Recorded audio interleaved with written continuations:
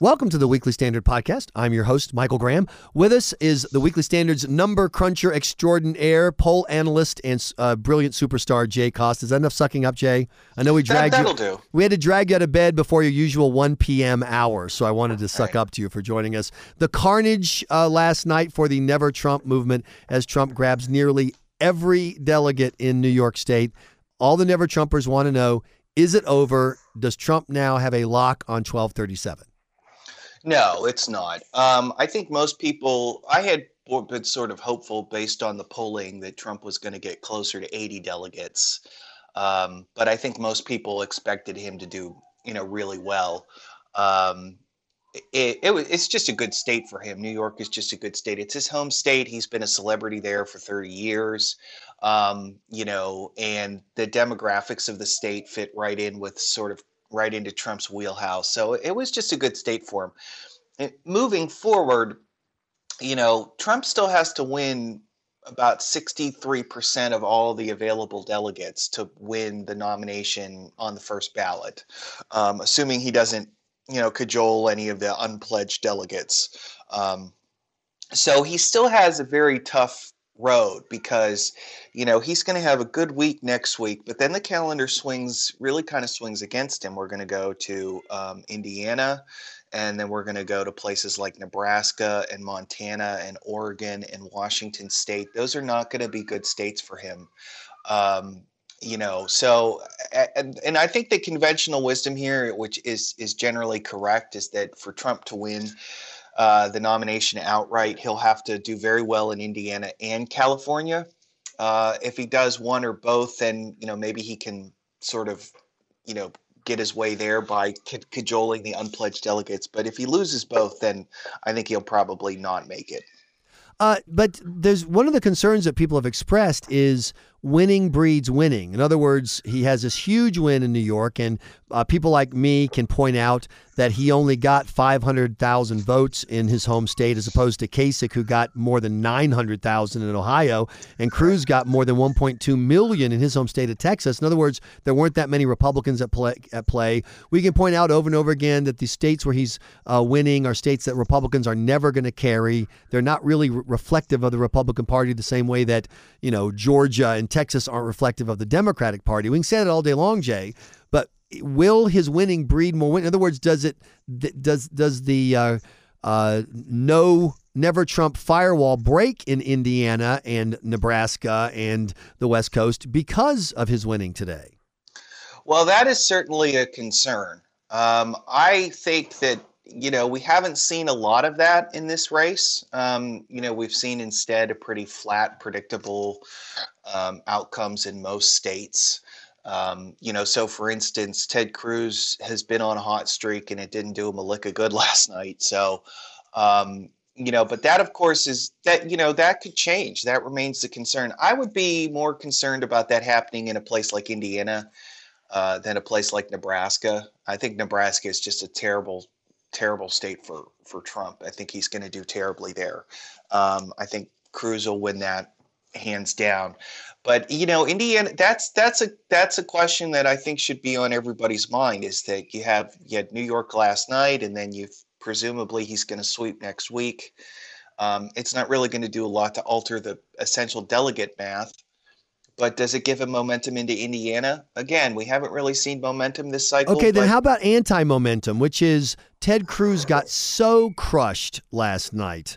And if he gets crushed in, with 15, 18% of the vote in, next Tuesday, that it's not going to be a case of Trump having positive momentum. It's going to be people saying, well, Cruz is I'm not wasting my vote on Cruz. This guy's going nowhere. Doesn't Cruz need to step up his game if he's going to stop Trump from getting 1237, or is it irrelevant what Cruz does? I don't know if it's irrelevant. I think that a lot of it depends on just the basic demographic profile of Indiana. That Indiana is a much better look for the Never Trump coalition than New York or, Maryland or Rhode Island or Connecticut.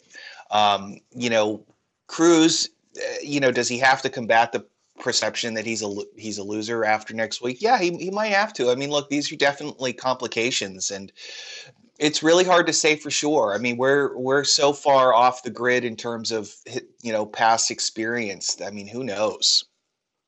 But I'm curious about, on the one hand, I hear people saying Cruz needs to broaden his appeal, and I get what they're saying, but Cruz, for a lot of people, only has one appeal, Jay. He's not Donald Trump. I mean, that's, in other words, if the guy with the delegate success were, Kasich or Christie or Carly or Walker or whoever, they'd be, I'm saying there'd be the same, we're just trying to stop Trump kind of thing going on.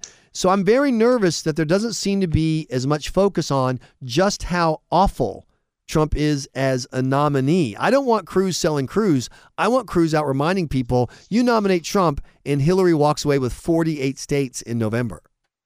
Yeah, I agree. Well, look, I mean, that was the argument that they made in Wisconsin, and they made it very well. And I think that what maybe has thrown people is that there was a really kind of a conscious effort to take a pass on New York. There was very little effort that was put into New York. I mean, beyond an effort, Kasich.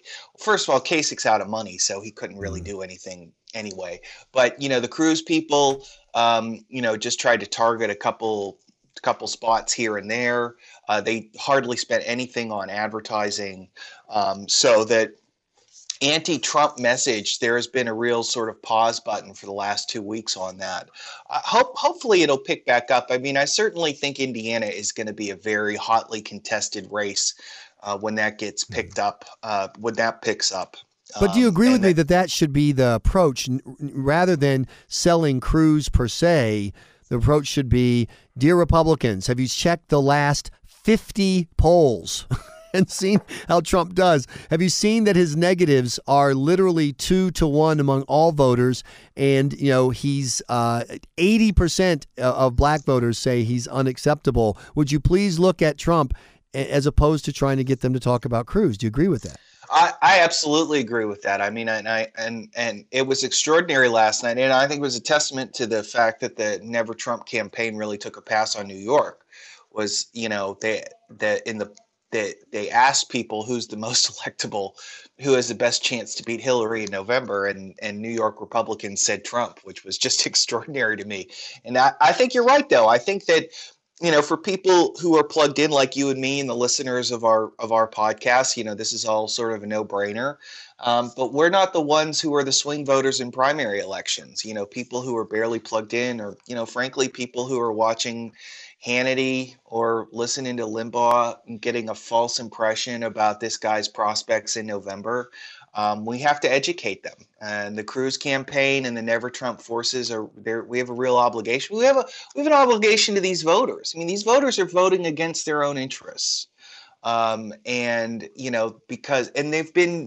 think they've been poorly served by the people that they rely on to provide them accurate and timely information about, the proper political choices. And, I don't think they've done that. I don't think that's happened. And that puts a lot of pressure on the rest of us. And I think it puts pressure on the Cruz campaign and the sort of the Stop Trump super PACs. And I'm hopeful that in Indiana, that they will bring everything they have, that they won't leave anything on the table. I mean, that certainly should be the game plan. But there's nothing next Tuesday. I mean, they can't make some progress in Maryland. They can't, fight it out in Pennsylvania more. That's just done. The problem we have is that since we've gotten to the point now where this is a delegate battle, right? And so and a lot of it is just, unfortunately comes down to a bang for your buck kind of thing. So Pennsylvania doesn't actually have that many delegates at stake on the primary. Maryland, you can start trying to poach here and there in the urban areas of Maryland, but then you're dealing with the very expensive media markets in Washington and Baltimore, and that's tricky. And then you get the same problem up in Connecticut, which is a state where, maybe you can poach a handful of delegates, but it's not cheap to run television advertisements there.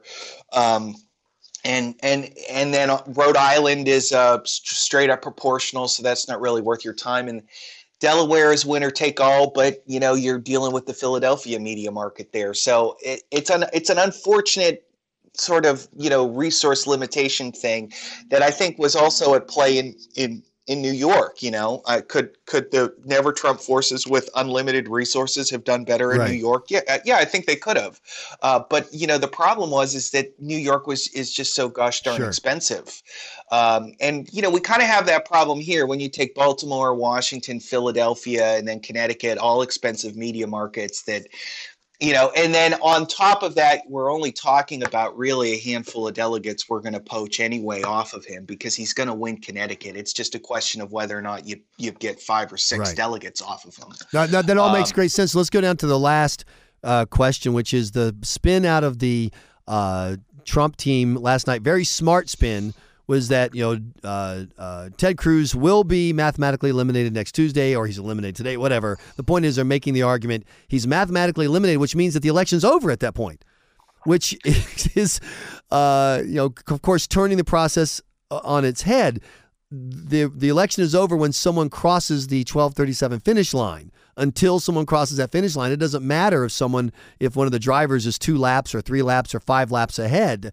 What matters is, did you cross the finish line, yes or no? But I think that because you don't hear many people making the counter argument, Jay, I'm afraid that when the day comes that Cruz is mathematically eliminated, that's going to have an impact on voter behavior.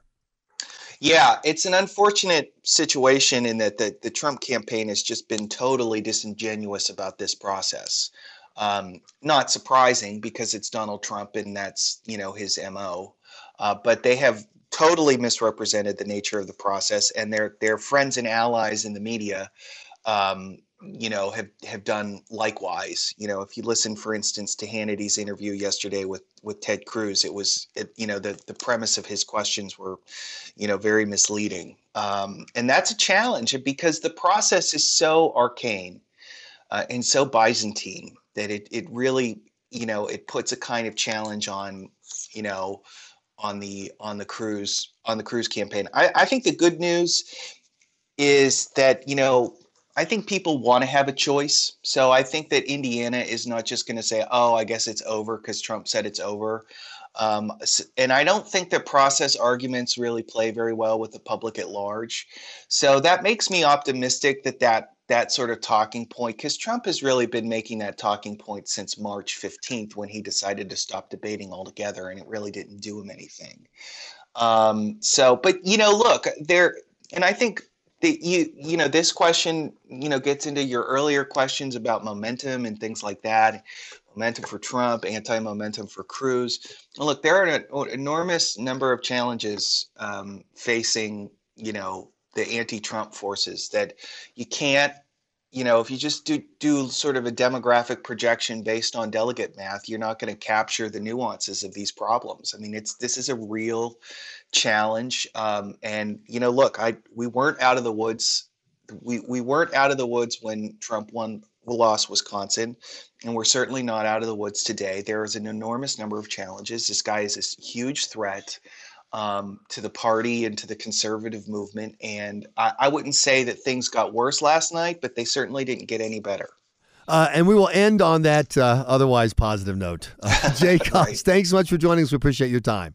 My pleasure, Michael. You've been listening to the Weekly Standard Podcast. Please be sure to check weeklystandard.com regularly for podcast updates. I'm your host, Michael Graham.